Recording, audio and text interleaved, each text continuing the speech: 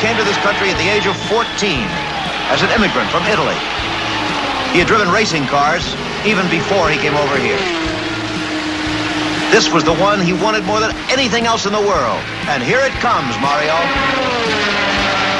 The checkered flag of victory. He's done it. This is Lee Habib, and this is Our American Stories. And you heard the call at the Indy 500 in 1969. And the man we're about to talk to in our American Dreamers series won that race. And it's quite a life story. And, of course, it's the story of Mario Andretti. Now, you know he's won the Indy 500, the Daytona 500, Formula One World Championships, Pikes Peaks, Hill Climb, and my goodness, a racing icon would be, well, just selling him short. And joining us to talk for the hour in our American Dreamers series, Mario Andretti. Let's start where we always like to start all of our interviews, in the beginning. Tell us about where you were born, and tell us a little bit about your parents. Well, I was born in Italy, and the region is Istria, and however now it's Croatia. And there's the story, obviously it's one of the reasons why the family immigrated to the States, because I was born in 1940 at the beginning of World War II, and that region was under Italy, as it had been, but after the war, Italy lost the war, so they lost territory, and that's the territory they lost. And Yugoslavia occupied the region under hardline communism, under Marshal Tito, and there was a choice for all of the inhabitants of the area to succumb to communism or to maintain the Italian citizenship, to leave home and become refugees, basically, back in mainland Italy. And my family chose that, the latter part, to maintain the Italian citizenship. And we were refugees in the city of Lucca in Tuscany for 7.5 years before my dad had the opportunity to come to America. We had relatives on my mother's side living in America here, in fact, in Nazareth, where I live now. And this, it was suggested that why don't you come here? We would guarantee that you have a home, and that's what they had to do in order to obtain visas. And that's the story. And what did your dad do, Mario, there in Italy? What did he do for a living? And what was it like for you as kids? I mean, you went from having a home to living through war-torn Europe to now living in what I guess you could just call a camp, it sounds like not a prison camp, because it wasn't, but a refugee camp. Couldn't have been that plush. Well, no, it wasn't. Well, actually, yeah. I mean, there was nothing normal about what happened to us, obviously. But credit to my father. First of all, the first part of the question, my dad was administrator of land holdings from the family on his mother's side, because he lost his parents at age 2 and 4 respectively, and he was raised by a priest, the uncle priest, but the family on that side owned about 2,000 acres of land, about 2,100 acres, and 7 tenants, and my dad was the administrator of those holdings. Then basically he was a farmer, and so he had no other skills, when he moved on, and that was a difficult part, obviously, to be able to obtain a professional job of some kind, and while we were on the camp, as you said, I mean, conditions were very, very basic, but again, my dad always provided for us. We were always dressed properly and went to school, and never cold and never hungry. He always took care of the family.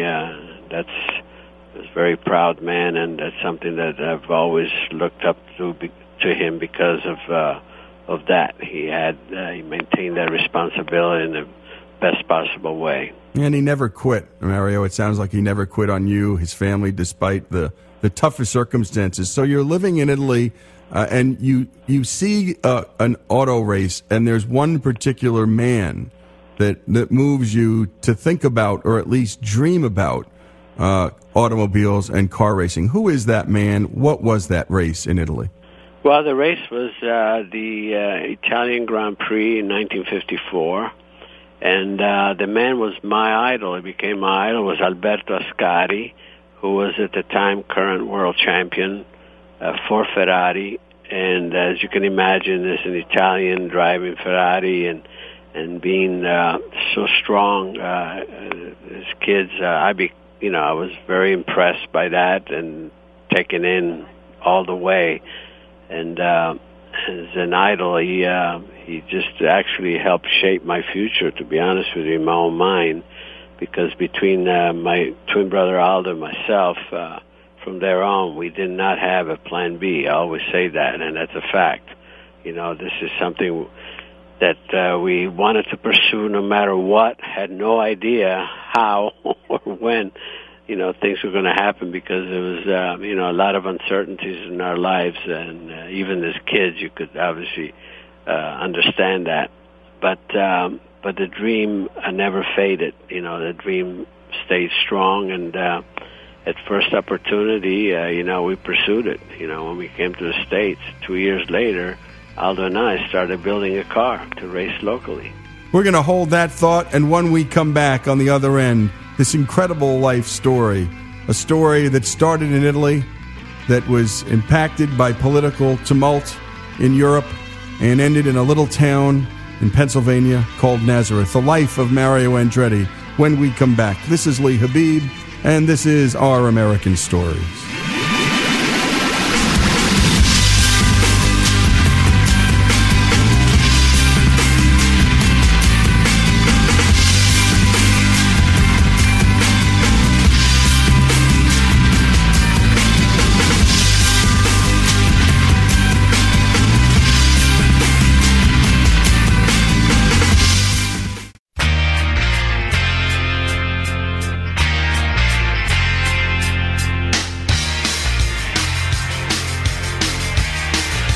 Around the world, ask anybody, who is the greatest American racing driver. I think 90% literally of the people around the world would say Mario Andretti. You just heard from auto sport writer Gordon Kirby describing the career of Mario Andretti. He's one of the great sports writers on automotive sports. And this is Lee Habib. This is Our American Stories. And this is Our American Dreamers segment. And we continue our conversation with Mario Andretti. You were lucky in this respect. You come to a place called America, and to a small town called Nazareth. Not far away is a little dirt track, from what I understand, Mario. Right. And you and your twin brother, without your dad, I don't think your dad would have been a big fan of this, and wasn't. Talk about what you guys did. What was that first car? By the way, we love just asking people what their first cars were anyway. But what was that first car, and what did you and Aldo do? What was the first race? Talk about both of those things. Well, first of all, the car that we built was a 1948 Hudson Hornet, which was actually a car that was brand that was very successful in NASCAR racing, and there was not popular that car here at this local level, but we chose that, with the help of some other, couple other friends, which you always have the scientist somewhere that does the thinking, and we followed that advice, and we built that car, but we didn't dare tell my dad, because there were so many things here. He knew that we were following motor racing, and we were all in. And as kids, however, okay, all right, the kids are impressed by something, and then Alberto Ascari is killed in the following year, 1955, on a way over on the ship Conte Biancamano, during the time that the 24 Hours of Le Mans was running. That's the time when a Mercedes went into the crowd and killed 85 people. So many negatives about the sport. Always, just fatalities here and there. Well, my dad was certainly not a race fan of any kind. He never pursued, but the only news that he was ever, that was ever coming his way was negative. So, seeing for us kids, to even when we would hint about racing, he said, "Oh, you kids are crazy. Don't even think about it," type of thing. So he certainly did not in any way understand how strong we believed in it, and how strong, how the passion that we already had developed. So anyway, we started building this car, and I didn't dare tell him, anything about it. And this was in 1957, 2 years after we arrived here. And in 1959, we figure it will take us 4 years to build this car, to get all the money together and everything, because you had to be 21 to race legally in those days, race professionally.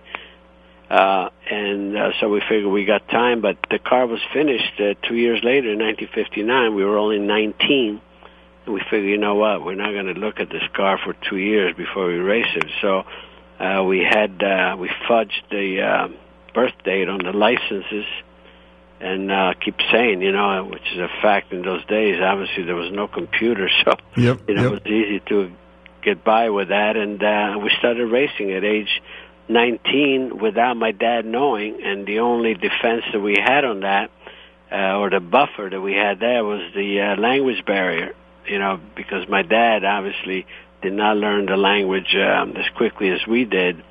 So, things, because we were winning races, and, even, I keep saying this, which is a fact, and at work, his boss used to, try to tell him, "Oh, your kids are really doing well. They just want to." He didn't understand. He thought that the boss was telling him how good he was at his job. So, again, it wasn't until the end of the season, at the very last race, an invitational race, that Aldo almost killed. Was almost killed in that race. He had a bad accident, which, we had actually fractured skull and all of that, so he was in a coma for a long time, and he was even given his last rites that time, and my dad didn't even know it, but that's how he found out. And he almost felt vindicated, see, I told you guys, type of thing. Yep. And by the way, we recall we spent about an hour just talking about your story, and Aldo had said he was sure glad you had to tell him you guys were racing. When Aldo finally came around weeks later, he, took him a while after he opened his eyes and so forth. Took him a while to actually speak. The first sentence that he said, he says to me, he says, "I'm sure glad you had to be the one to face the old man." I said, "Okay, all right, we got him back." So your career, your brother was racing, but you stuck with it all the way. I want to talk to you about your mentors in this world of racing. Most business people have mentors, and I think athletes have coaches, mentors who bring them along. Who are key people in your life, Mario, who allowed you to think you could do what you did, and who really made it happen for you?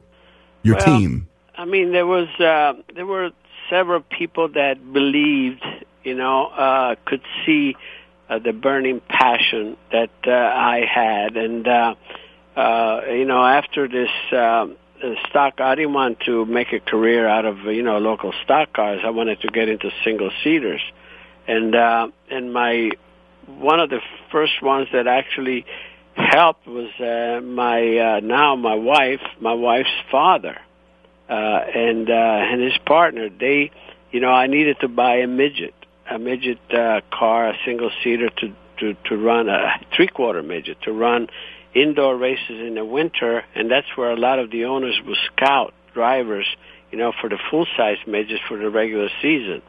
And I bought a famous car, and I made a deal with Earl Hoke. It was that's Hoke is my wife's maiden name, and they invested in that car, and that's what got me going. Was another plateau, a launching pad, if you will, because I won some races. I was competitive, and I got noticed, and I got a really good ride with the Mateka brothers in midget, which were running the ARDC Club, American Race Drivers Club, which was a very prominent midget series with all the icons of midget racing, you know, the Len Duncans, Tony Bonadio, some of the icons of midget racing is of the era. And that, you know, then I started winning there. And this is a team that had never won any races, but I started winning for them. And then a team out of Indianapolis, the Rufus Gray team, Rufus Gray, the individual, actually owned a sprint car, and he had a sprint car where he had some of the top names like Judd Larson driving for him and USAC sprint cars. He took notice, and they all knew that I was interested in progressing, and he gave me a ride, and he became, you know, sort of the mentor at the time, which brought me into, I would say, mainstream of IndyCar racing, because even though it was not the top category, sprint cars is a step below the championship cars, but I was driving against the top drivers because they were migrating into sprint cars like A.J. Foyt, Roger McCluskey, Don Branson. All the top drivers would be driving this, Parnelli Jones driving in these sprint cars, and I would be driving against them, and all of a sudden I started winning there. And but it was always, you know, like I said, certain individuals that just made the difference, and I seized the opportunity at the time, and quite honestly, sometimes you get a ride because the main driver is hurt. In those days, it was very popular, and that's how it was really happening. A lot of it was happening with me, but once I took over, you know, it seemed like I held my own and earned my way, you know, into a solid ride. So again, it was just everything was by chance. You know, there was no guarantees anywhere. You had you could have all the plans in the world, but you had no way of realizing or trying to predict what was going to happen anywhere. You just had to be there and seize the opportunity, and that's really the way it worked out for me. You just had to be there and seize the opportunity, and that's what so many greats and so many people who, quote, get lucky or, quote, have opportunity, they're just there. And you're there often enough, and some pretty remarkable things can happen in your life. This is Lee Habib. This is Our American Stories. Our American Dreamers series with Mario Andretti continues after these words from our sponsors.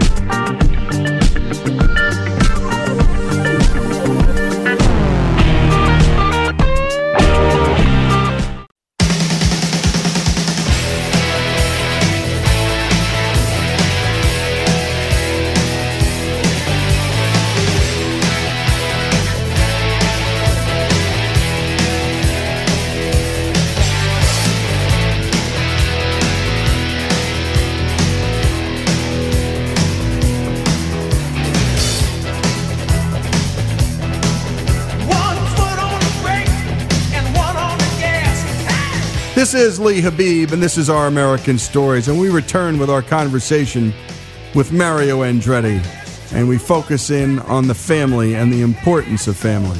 I want to talk about your wife because she played such an important part, Mario, and particularly in the early days where she was, in some ways, helping support the entire project. And how does a guy do this without a strong family background? It's got to be hard. Yeah, I mean, I'll tell you what, you have no idea the important role that she played, you know, in my career, and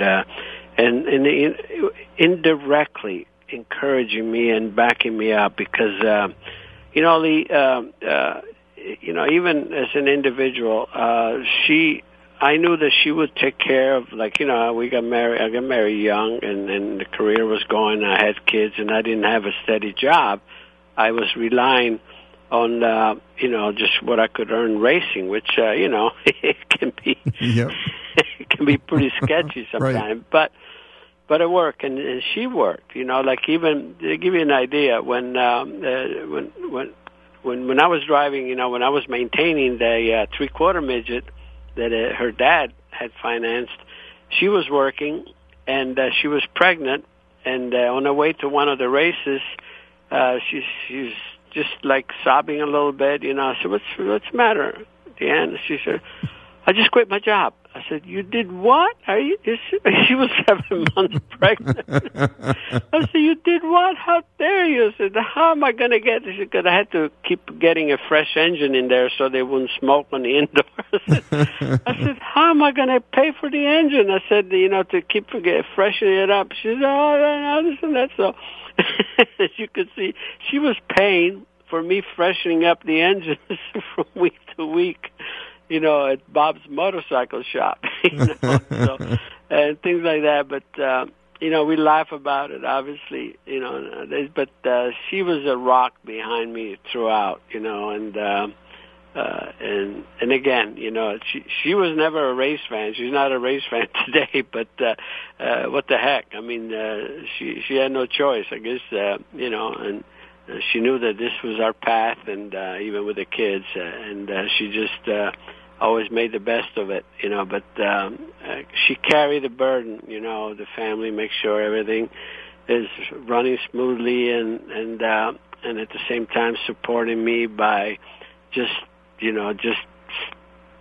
doing her thing, being behind, and it was never like what I liked. It was the stability that she created, because she always very in check with her emotions, and it was never like, ticker tape parade if I brought home a trophy, or, like a black stripe on her arm if I didn't. It was everything was even. The hug when I came home with trophy or not was always the same. So that was really, what I needed. Yeah, lucky you, Mario, is all every man listening to this can say is lucky you. Yeah, for sure. And no doubt. And your wife had to live through what was then a very dangerous sport. So it wasn't only that the income was sketchy in the beginning, like an actor or a minor league ball player, but my goodness, those guys can't die every time they get in a car. So your wife had to deal with the risks that you had to deal with as well. Talk about the burden that imposed. Also, Mario, that kind of risk in your own life, because we're going to talk a little about risk. And you're a person who puts risk into the calculus, like anybody who does what you do and did for a living. Well, yeah, for sure. I mean, the danger aspect, was looming, was always there, because obviously the sport, in the 60s, the 70s, was certainly not as, especially in the 60s, not as safe as it is today, and yes, we lost a lot of friends. I mean, obviously, she was friendly with many of the wives of my buddies, and then my best friend, when Billy Foster, when he was killed, and Judd Larson, and on and on. I mean, we lost so many. Ronnie Peterson. I mean, she was obviously always the one that thinking, when is he going to come home? This. After this race. So the spectrum of that was always there, and it was real. We were losing way too many, and unfortunately, and I'm sure that was always, anxious moments for her as well. Me as a driver, I never dwell on that side, obviously, so I was pretty serene, but her, I could see that side of her just dealing with this uncertainty, all the time, every week.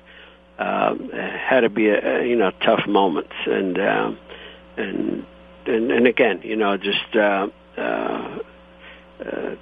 could tell there were, I only began to understand really what she was going through when I came out of the cockpit officially, because, now watching, my kids run and my grandson and so forth, all of a sudden I have, different anxieties, that I ever experienced by driving, by being active myself.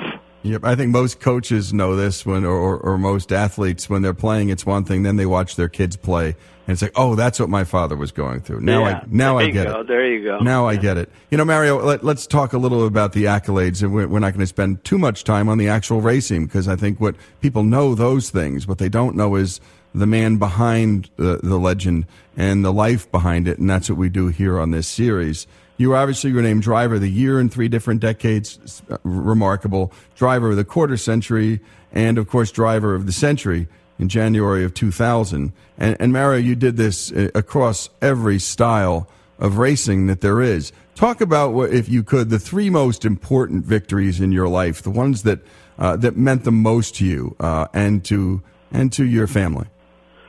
Well, I mean, to me, probably the victory that stands out the most on a personal level is winning the Italian Grand Prix, because that's where I saw my very first, international big-time race, and that's where my dream really began or solidified. And here we go. I win in that place, and then I also clinched a world championship there in Monza. So that has, personally, that nothing comes close to that. The others are obviously there are many races. Every race has got its own shining star, if you know what I mean. It's just, but when you look at the classics, those are the ones that you're judged by, like winning Indianapolis or winning Daytona type of thing, because again, those are the crown jewels of the different series. So everybody would focus on that. I mean, there were others. For me, from a personal level, however, here I go fourth, is winning over my son Michael on Father's Day in Portland, 1986. Beating him by 7 1,000ths of a second. That type of thing. I mean, can you imagine? And when I look back and how many times Michael and I started on pole, or how many times we were on podium together while we were even teammates. Those are incredible moments in my life, when bright moments. When I look back, I said, we could have never designed that, but it did happen. How fortunate are we? How blessed we are. And blessed indeed, how blessed we were to watch, if you're old enough to have watched Mario Andretti race, and how lucky we all are, how lucky he was to have a bride like he had, always there with him. When we come back, some of our final thoughts with an American legend, part of our American Dreamers series. This is Lee Habib. This is Our American Stories. More from Mario Andretti after these messages.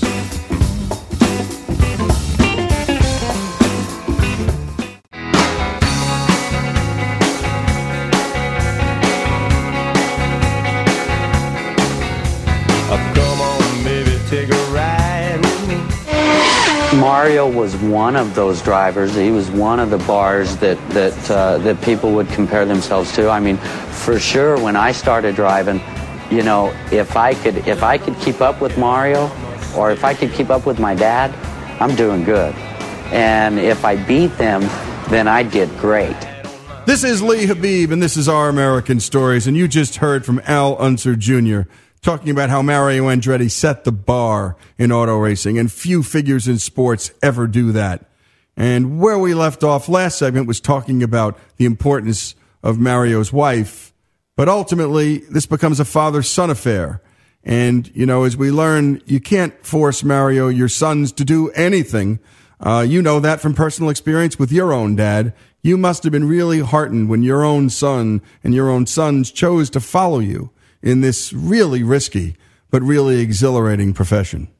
Oh, indeed, yes, because that was their choosing. It's something that I feel I made abundantly clear that if you're going to pursue this, I said, don't do it just because you think that I may like you to do it, or any of us. I said, just got to do it for yourself. If that's really what you want to do, I said, but do it for yourself, for your own satisfaction, and then. When they make their choice, ultimately, then you figure, it's just like no bigger satisfaction than having your own kids pursue on a business, something, in your own business, like if you own a business, yep. They pursue and they cultivate it and make a career of it themselves. And this is a business. I mean, a lot of people don't know the amount of money that goes into the preparation of the car, the amount of people that are employed by the crew, the sponsors. There are a lot of jobs on the line, Mario. Talk about the business of this business, because it's not just like you're some celebrity jumping into a car looking as handsome as you always looked, and that's that. I mean, this is work, Mario. Well, I mean, yeah, it's a complex business, no question. I mean, it's truly a team sport, actually. I mean, as a driver, you have to have a piece of equipment worthy of bringing results, and who can make it that? I mean, then it's got to be a lot of people involved, engineers, mechanics, and so on and so forth. Again, there's a lot that goes behind it. There's strategies that go behind it, and again, I only owned a team and drove for myself in 1 year in 1968. I didn't want to do that because I wanted to move around to different disciplines. I just wanted to drive. But the driver is a driver, however, always had input in the team. I wasn't just a contracted driver, okay, drive and shut up, and bring us home a trophy. I always was very integrated within the team because I wanted to have a say as to who my engineers was and suggestions, blah, blah, blah, and to have that type of harmony, within the team, and that's the part that actually really worked for me very well, and I drove for some of the icons in our sport over the years in different disciplines, and I was very, very, obviously this is what gave me the opportunity to bring home some results. It wasn't always uphill for you, too. I mean, there were dry spells. And by the way, athletes experience this, too, Mario. How did you handle that? How did you cope? I mean, when things just aren't firing, so to speak, on all cylinders, how do you keep it together? How do you keep positive, especially with all the expectations? And actually, probably some people rooting for you to fail. Yeah, no question. I mean, you've experienced all that. If you're in it for the long pull, believe me, you're going to have the ups and downs, and that, I mean, when you're down, that's really what tests your will, to just pull out of your willpower and your mindset. All of those elements, they're so important because, again, it's not going to be always a bed of roses. When you're at the top, darn well that it's not going to last, and you fight like crazy, to try to maintain the momentum, whatever it is that keeps you there.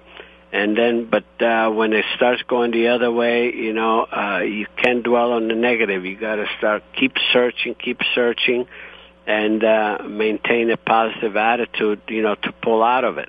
I want to talk to you about class and income, that is. If you had tried to pursue racing in Europe, as opposed to your, I think, good fortune in coming to America and to a place like Nazareth, would a Mario Andretti's career have been less probable in a class system like Europe than a place like America, where really almost anybody can get anywhere in this country? Talk about that. Well, I'm glad you brought that up, actually, because quite honestly, if we would have stayed in Europe, I don't see how in the world I could have ever, especially within the age limit, to take advantage of a career, how I could have got started. So I always say that the negative of what happened during the war, the displacement that we experienced as a family and everything was a negative, but it became a huge positive by having the opportunity to come to the United States, because I feel that I'm a true example of the American dream. I don't see how anything could have happened to me unless we came to the States.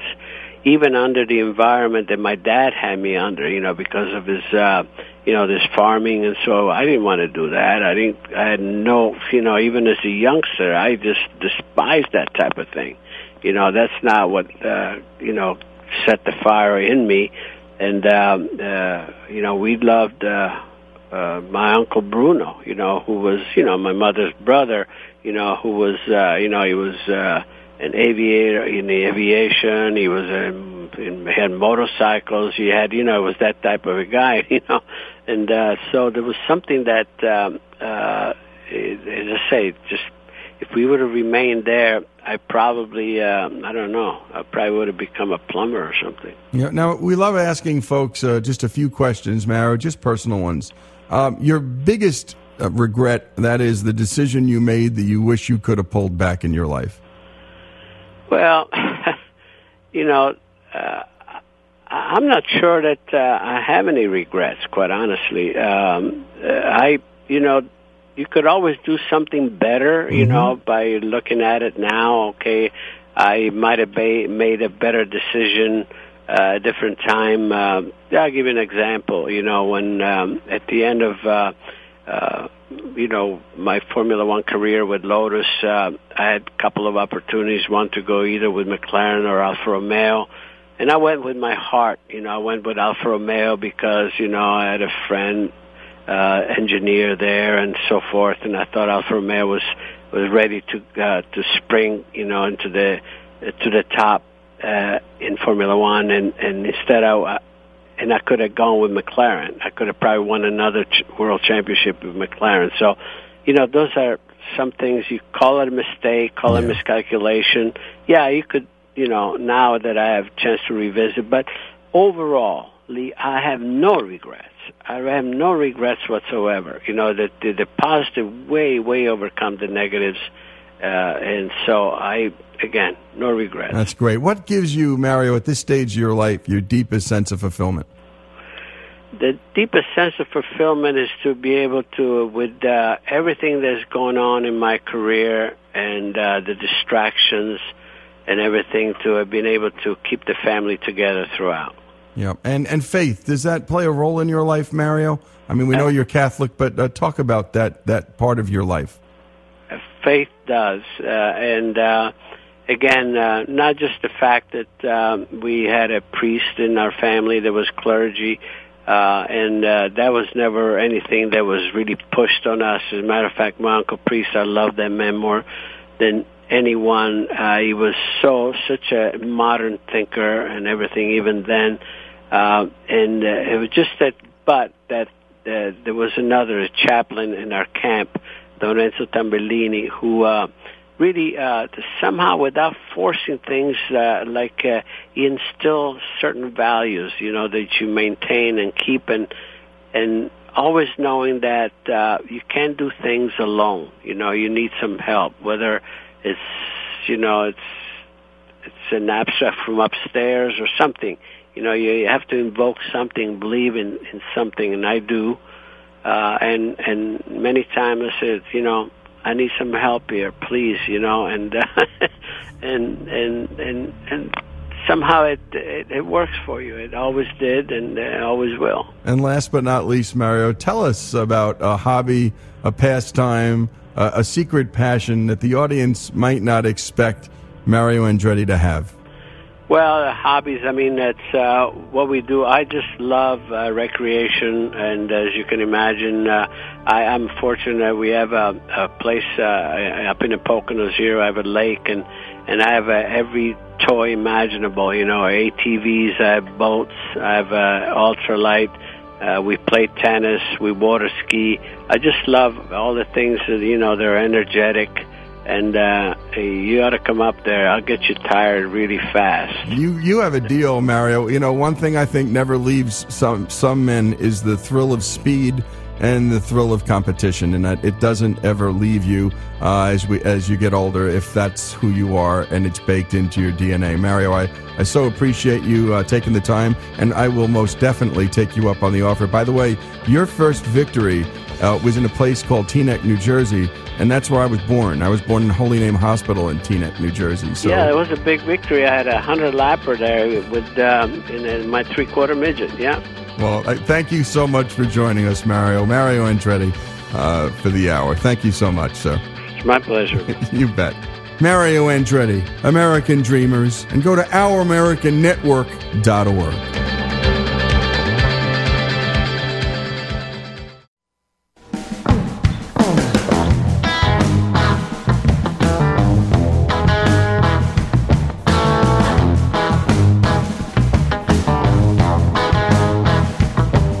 This is Our American Stories, and we talk about all different types of subjects here on the show, and we especially love to tell stories of small businesses and startups. And today, Faith brings us one that started right here in Mississippi. Water Valley is a magical little town. It's super small and it's super quaint, and I've never been in, there's a few places I've been, but I feel like that's one of the places that I've been where you really, you go and then you drive down Main Street and you feel like you take a step back in time many, many years. The other day I found myself wanting to do something a little different than my normal schedule. So I hopped in my car and drove about 20 or 30 minutes away from Oxford, Mississippi, all the way to Water Valley, a small town of about 3,500. And exactly who was the voice that we were just listening to? She is the owner of the newest shop in town. It's called Heartbreak Coffee. I'm Gretchen Williams. I'm 31 years old. I live in Oxford, Mississippi. Grew up in Kansas City. After high school, I came to college at Ole Miss, and so I ended up in Oxford. I was here for 4 years. My last semester of college, I was studying exercise science, and I had to do an internship, and that's what took me out to Southern California. I worked for the city of Long Beach in the Department of Health. Once I graduated college, I hated what I was doing out there, but I loved being out there, so I decided I wanted to stay. Didn't know what I wanted to do with my degree or with my life, and so I Googled on my phone coffee shop because I thought that would be an easy temporary job until I figured out what I wanted to do. There was one within walking distance from my house that I had just moved into in Seal Beach, California. So I walked down there, waited around for about 20 minutes for the owner to come in, and ended up getting hired on the spot and working that day. But that's actually how I ended up working in coffee. And so I was out in California for about 7 years working in a whole bunch of different coffee shops. And that's when the obsession with coffee began. About 4 years ago is when I started Heartbreak.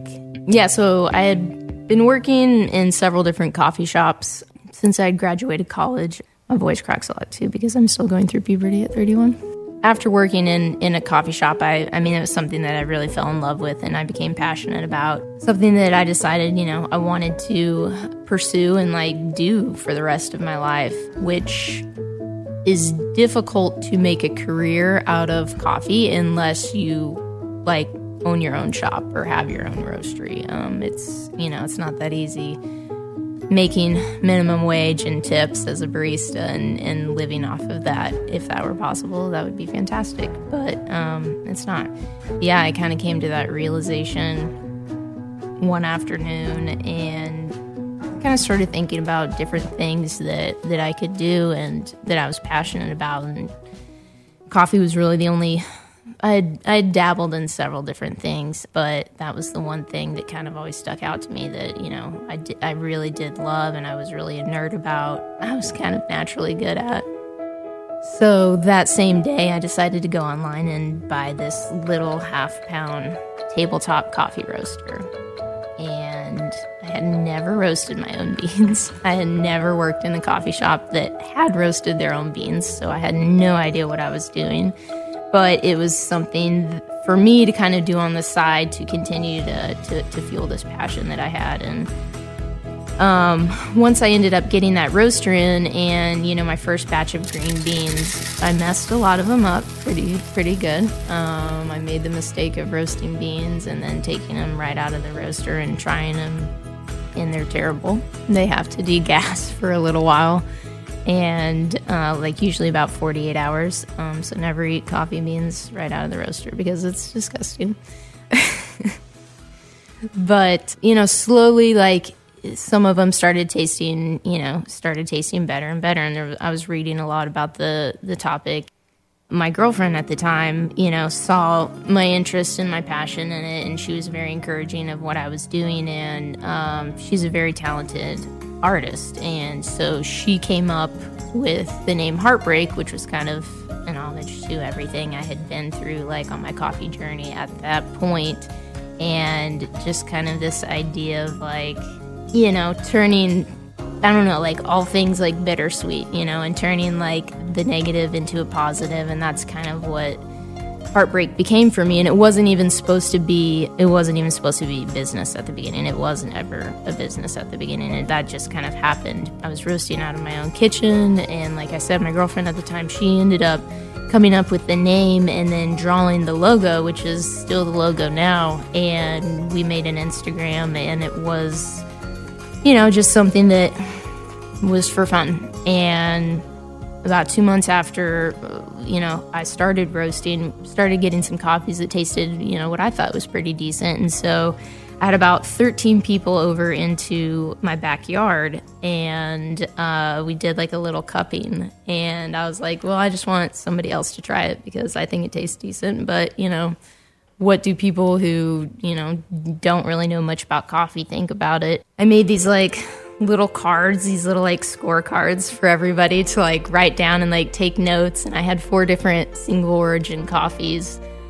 I had everybody rank them what they thought was the best, and then to what they thought was the worst, 1 through 4. And it was funny because at the time, I had a definite oh, this is the best coffee, this is the second best, this is the third best, this is definitely the worst. And when I got back those cards at the end of the night, it was 3 people put this one number 1, 3 people put this one number 1, 3 people put this one number 1. And it helped me learn, a good lesson from the beginning of obviously everybody has different tastes, and to be successful in this business or anything, not that you can always cater to everybody, but I knew from the beginning if I only catered to my taste, then that would be wrong.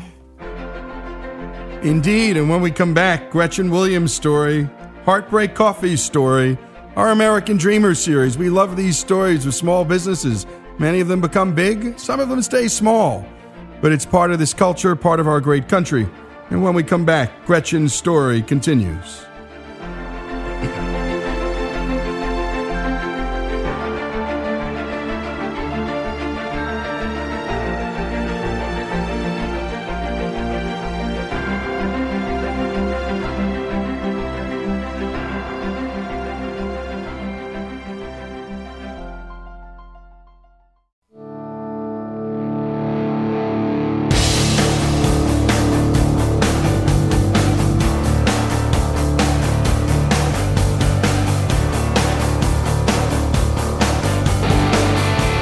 This is Our American Stories, Our American Dreamers series continues. And this one, Gretchen Williams, right here in our own backyard, Heartbreak Coffee, Water Valley, Mississippi, a beautiful small town in a beautiful part of the country. And we're just about an hour south of Memphis, tucked in the hill country of Mississippi, not far from the Delta, where the Delta Blues started. And let's now return to Gretchen's story. Literally 2.5 years of my life went by, and we were in the process of, we had a successful Kickstarter that we raised, money on, and we were in the process of opening up a shop in downtown Long Beach. It kind of was all a blur from month 3 until 2.5 years later when, like I said, we had signed a lease on a place in downtown Long Beach. We were set to open up a shop and roastery. The lease was already signed. And then things fell through. At that point was kind of the first time that, like, everything in that business came to a halt. And it was the first time that I was like, you know what? I kind of just, like, it's good, and I just need to, like, sit back for a second and decide the direction that I want to take this company instead of letting, you know, this company take me the direction that it was going. So I actually kind of put everything on the back burner for about 9 months. And it, you know, part of it too is just the fact that, like, it was super defeating. You know, I just had to rethink things, and I ended up getting a job working for Blue Bottle up in Venice Beach, which I knew that Heartbreak was something that I wanted to do. You know, that was kind of my baby that I created. It was actually on my 30th birthday, which was June 30th of 2016. I had decided that, like, as much as I loved being in California, I was getting older, and, like, you know, I wanted to have a little bit slower paced, more affordable life, and Heartbreak was still something that I wanted to do. And actually, Oxford and Water Valley had always been in the back of my mind, as far as, you know, someplace that even if I had had a shop in California, I always wanted to come back here and open up a shop too. I mean, a college town, and it's pretty untouched as far as, like, specialty coffee goes. So I always thought that, you know, what I was doing would be well received here. And so I had a 16-foot U-Haul packed up with the back of my roaster in the back of that, which is like 350 pounds. It's not easy to move. Yeah, I drove with my 2 dogs and my roaster and you know, the rest of my U-Haul from California to Oxford. I was like, this is what I'm gonna do now. She was back in town, and it was time to figure out what the heck it was that she was gonna do next. So once I got back to Oxford, I started doing, which I didn't mention before, but I bought a 79 Volkswagen bus, and this was before that. I had signed a lease on a place out in California, and part of the reason was, you know, real estate's so expensive out there, and I'd gone on Craigslist, and I had sold my Jeep Wrangler at the time, and I decided that it was a smart investment to get a 1979 Volkswagen bus.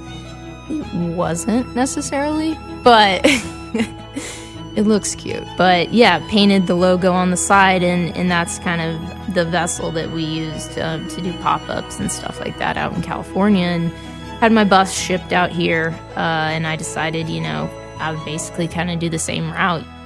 But what is it about coffee that she loves so much? I think at first it was just being, like, in coffee shops, you know, the interactions that you get with people, your regulars, you're just random folks that you get coming in, but you're creating something that's so small and, like, so the most, like, simplistic thing, really, but, like, it's a huge part of somebody's day, and it really can, like, make or break it, and I love being a part of that, and I think that's what, you know, and you see a lot in coffee shops too. You know, you see these interactions between people, and I mean, you see people fall in love, and you see people break up, and you see, you know, people come together of different walks of life, and it's just a really, like, kind of magical space. But then followed the interest into the science behind the coffee. After working in coffee for a couple of years, I went up to LA and I had my first cappuccino at a specialty coffee shop, and it was Intelligentsia in Silver Lake. And I remember just kind of being blown away and thinking, like, why in the world does this taste so much better than what I'm making in my shop? Not only fell in love with the cafe aspect of it, which I already very much enjoyed, but then just kind of became a coffee nerd. It feels inadequate to say that Gretchen loves coffee. But she does have a good enough head on her shoulders to know that everybody's tastes are different. Just like she learned in that first tasting in her backyard. There's this lack of bridge kind of between specialty coffee and customer service.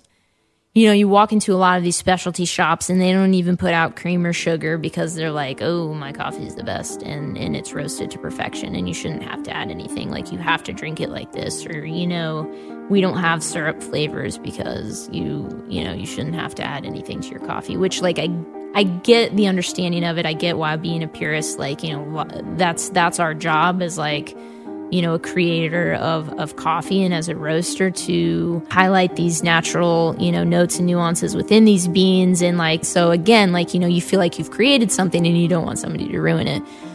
What matters just as much as having a quality product is having the customer have an enjoyable experience with that product. I literally cannot care if somebody wants black coffee or if they want a little bit of coffee with their cream in the morning. If they're enjoying it, then I've done my job. She just wants to make something that brings people together. And she felt the best place to do that was in Mississippi. And maybe living in the big cities is not all it's cracked up to be. Well, at least for Gretchen. Has decided that small town America is what she calls home. Ended up being approached about a space down in Water Valley and now have a roastery and a coffee shop down in Water Valley, Mississippi, which is crazy, but amazing. And everything has worked out exactly how it needs. And I think, things are only going to go up from here, hopefully. Maybe not, because the name's Heartbreak, so who knows? From her backyard in California to a VW bus in Mississippi and now a storefront in Water Valley. It's funny, a story that I have about Water Valley was my ex-girlfriend who started Heartbreak with me. She's half Costa Rican, half Peruvian. And her grandmother's from Peru, lives in Peru, but she'll come over and she'll stay with them in California for 6 months and then go back to Peru for 6 months. And when I say Peru, it's not like she doesn't live in a big city. She lives up in the mountains on this farm, makes cheese and has goats. When she came several years ago, it was probably, 4 or 5 years ago, she actually came to Oxford. We went to Water Valley and we took her grandmother, so this, 70-some-year-old Peruvian lady, to Water Valley, Mississippi. And we had, she had been all over California and we had taken her all over Oxford. We go to Water Valley, and of all places in Water Valley, we go to Piggly Wiggly, which is, this small little grocery store. And outside of Piggly Wiggly, there are 2 picnic benches in the parking lot. And they're old and rotted. And if you touch them, you'll get a splinter. They're in terrible shape. But they have this chocolate pudding in the deli section of Piggly Wiggly. So we went there and we got this chocolate pudding and we were sitting out at these picnic tables and it was hot and humid outside. Literally everything about this picture was miserable. And her grandma's eating this pudding and looking out into the scenery of the Piggly Wiggly parking lot, which doesn't have much to offer, I can promise you that. And all of a sudden she says in Spanish, and she says, "This is living." And I was like, dang, Grandma just dropped some truth. You're absolutely right. And that's something that's always stuck with me about Water Valley, and still to this day, that's how I feel about Water Valley. And I want to incorporate that into the shop somehow, make some sort of sign or something that says "This is living." But I love that, and I love how it's the simplest things, but just being able, again, to relax and have good food and good company, and that's all you need in life. That Water Valley, this is living. And I think she kind of grasped a perfect picture of what Water Valley, Mississippi is. Good food, good company. And now that Heartbreak is there, a great cup of coffee. And great job as always, Faith. And that was Gretchen Williams, her little piece of heaven on earth in Water Valley, Mississippi. This is living, folks. And there are so many ways to live here in this great country. And so many small business owners, a part of the American dream, bring so much value and so much that we all care for in our small towns and our big towns. Gretchen's story here on Our American Stories.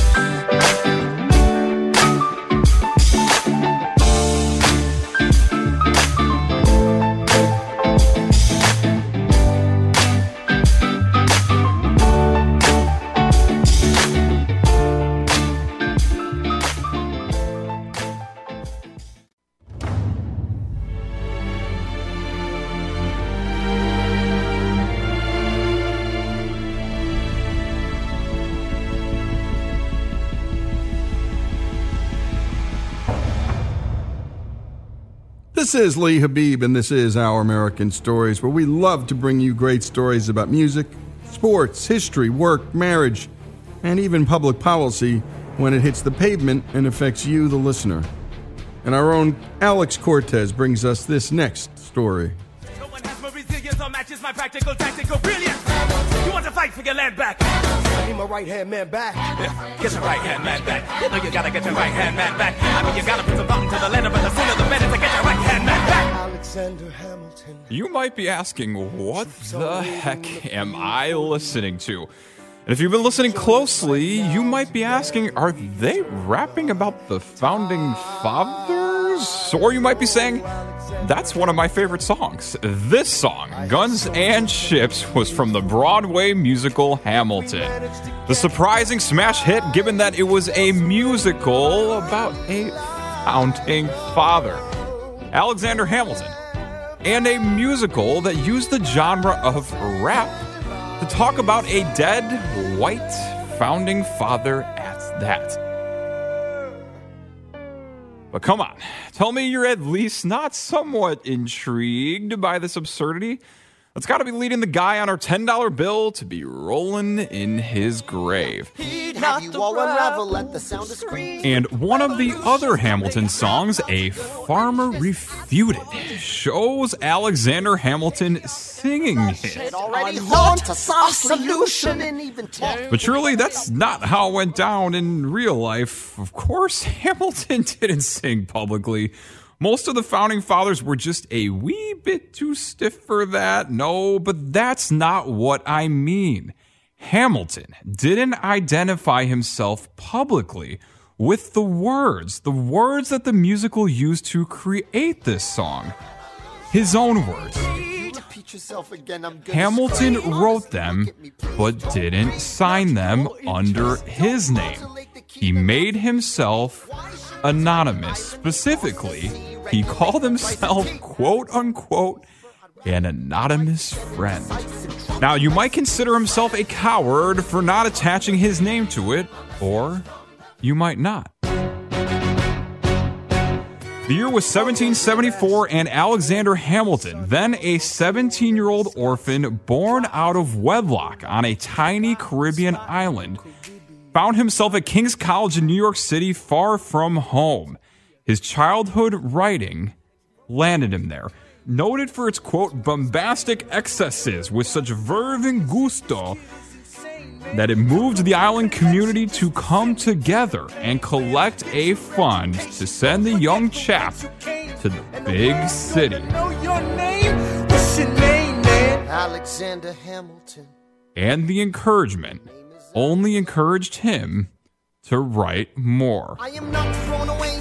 And how could he not? A revolution was underway. The Boston Massacre occurred 4 years earlier. Paul Revere and Samuel Adams, yes, that Samuel Adams that inspired the beer, helped inspire a riot against the British for taxing them without representation for them in the British Parliament. And the British shot and killed 5 Americans. Then, 1 year earlier, came the throwing of British tea into the ocean, the Boston Tea Party. And then that very year came the forming of a protest government to the British, the Continental Congress. And let's just say that every American wasn't gung-ho about it. At the beginning, the majority of the people were against the revolution. That's Daniel Mark Epstein, the author of The Loyal Son, the book on the greatest microcosm of America's divisions. The division of Benjamin Franklin and his own son, William. His father visited him, and he did everything he could to try to get him to come over to the side of the revolutionaries, because that was his side and the family's side, and William refused.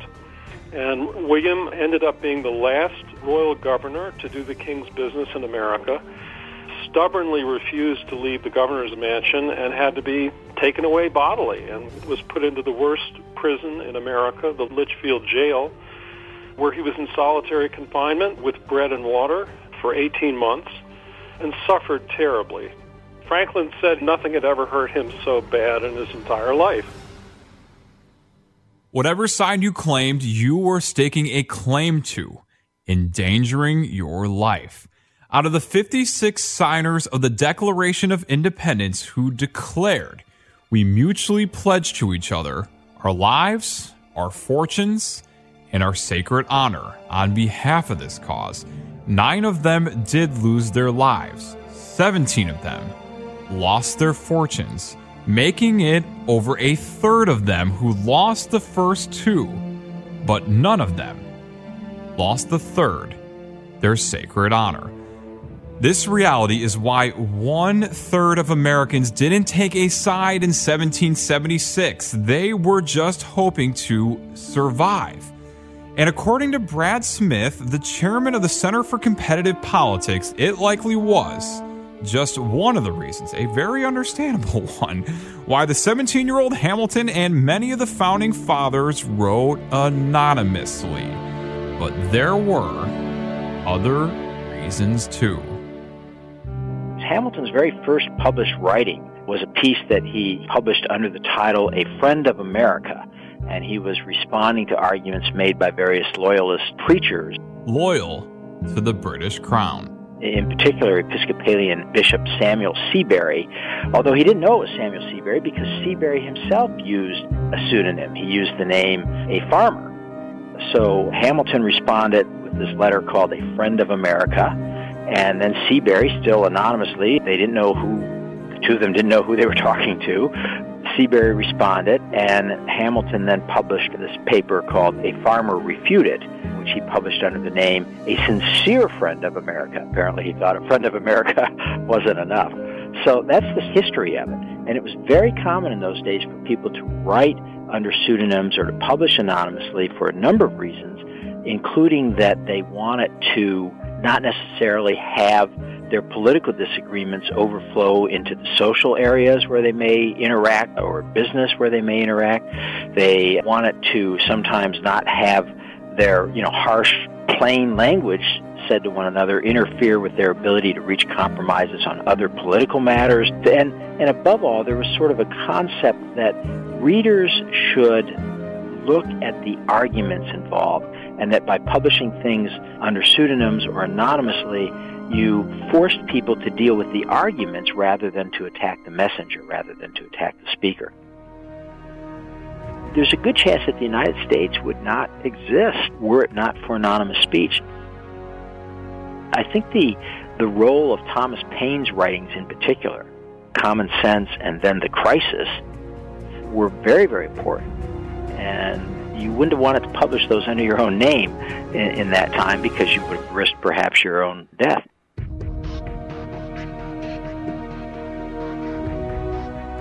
And great job on that, Alex, and what a piece of history. And by the way, it's not just speech. People's donations to causes, well, those are private matters. And we're going to be getting into the NAACP in the state of Alabama, because there were people in Alabama, many white people who supported the cause of desegregation, and they gave to the NAACP. And at a certain point in time, the state of Alabama came into the NAACP and said, we want those names. And we know why the state wanted those names. They wanted to out those people, have the Klan deter those people from doing the right thing. There's a history of anonymous speech, anonymous donations, and my goodness, the ultimate anonymous act, the vote.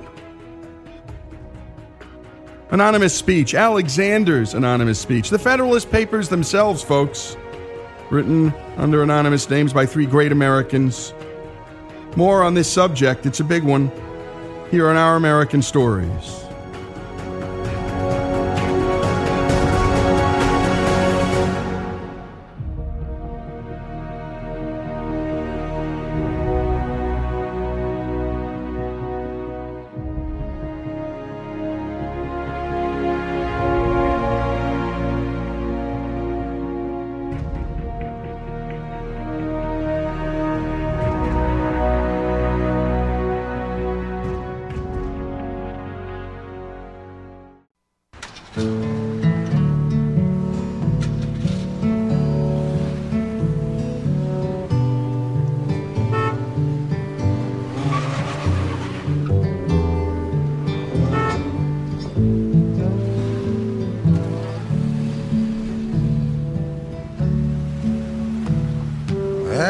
past her, behind the wheel, with your arm around your sweet one, your Oldsmobile, barreling down the boulevard. You're looking for the heart of Saturday night. This is Our American Stories, and now it's time for one of our favorite segments, the story of a song. And today's comes from an artist whose songs are best known through cover versions by other musicians. His Jersey Girl was performed by Bruce Springsteen.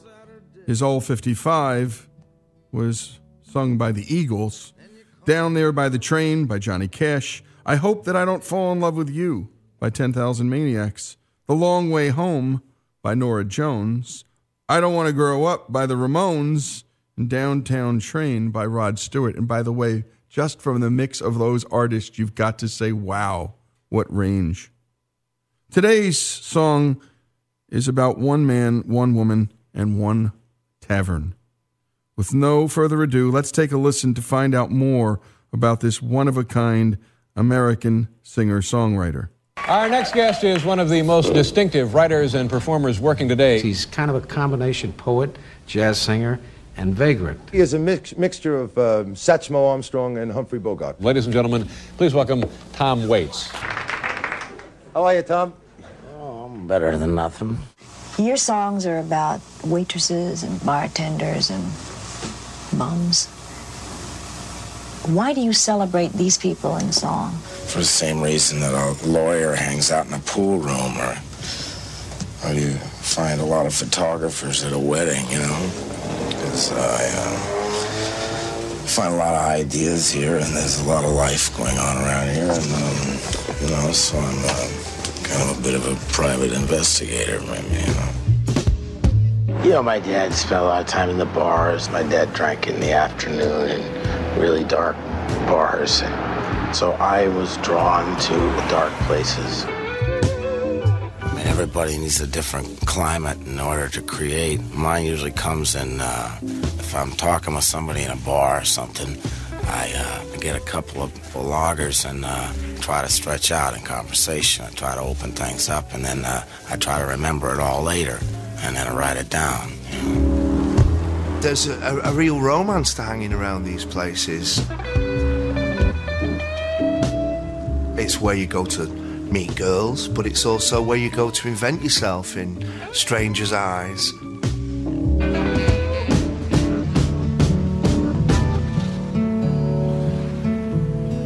He's an extraordinary painter of pictures, as well as a teller of stories. Looking for the heart of Saturday night. Tell me, is it the crack of the pool balls, neon buzzing? Loneliness is so much at the heart of so much of his music, I think. It's just a longing for something and being alone, and how do you live with that and how do you deal with it? Magic of the melancholy tearing your eyes. I think Waits is a poet of doomed no-hopers. People who are almost like characters from a noir novel. They're getting their last chance at love. Stumbling onto the heart of Saturday night. He was just a man out of time, clearly, and he knew it, I think, obviously, and he played with it. The craft and young genius of someone who was coming up with lyrics that were on a par with someone like Johnny Mercer or Hoagie Carmichael or any of the songwriters that had been the backbone of the classic American songbook. That's why I'm always on the run. That's why I changed my name. The Great American Songbook is something that either gets to you or it doesn't. And it got to Tom because there was a lot of intelligence in that, in the lyrics of those songs. I would go over to my friends' houses and go into the den with their dads and find out what they were listening to. I couldn't wait to be an old man. I was about 13, you know. I didn't really identify with the music of my own generation, but I seemed to like the old stuff, Cole Porter and Gershwin and Frank Sinatra. What is this thing called love. Tom had that wonderful talent to absorb all of these things that he saw. It's like storing up paints and being able to dig out the colors you want when you get ready to paint a picture. And this is what he does. He paints pictures. And so true. And one of Tom Waits' most heartbreaking, beautiful picture songs is called I Hope That I Don't Fall in Love with You.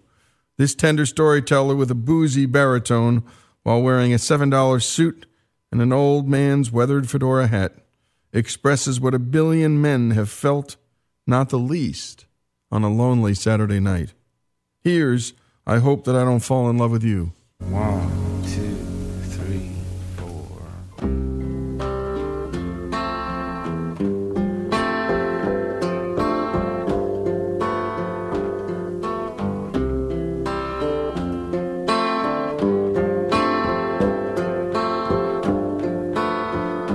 Well, I hope that I don't fall in love with you.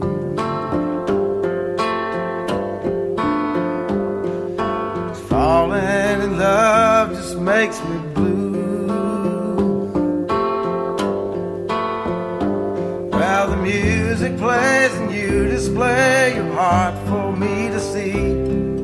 I had a beer and now I hear you calling out for me.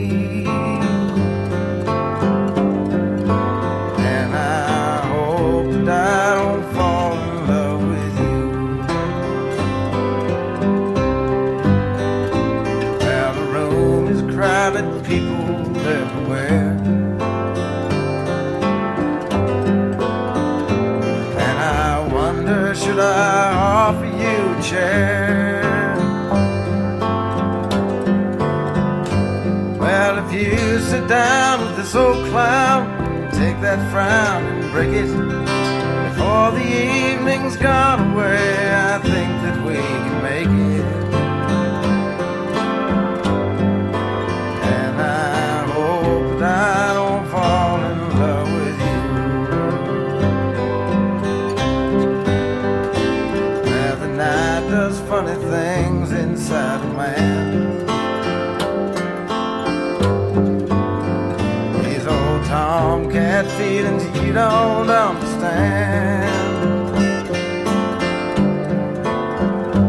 Well, I turn around to look at you, you light a cigarette. I wish I had the guts to bum one, but we've never met. And I hope that I don't fall in love with you. I can see that you are lonesome just like me. And it being late, you'd like some company.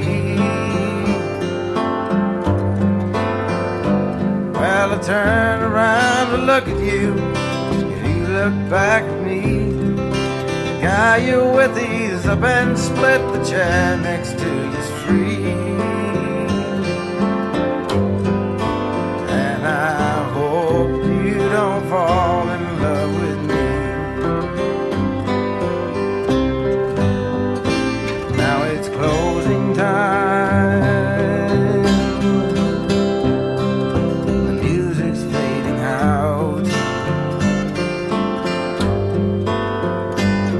Last coffee drinks, I'll have another stout.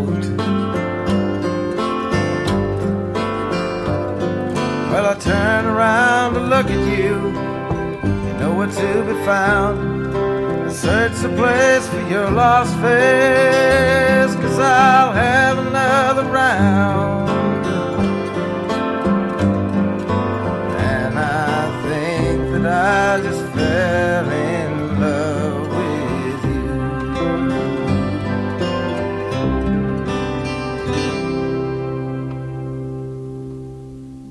And the turn in the fourth phrase, I hope that you don't fall in love with me.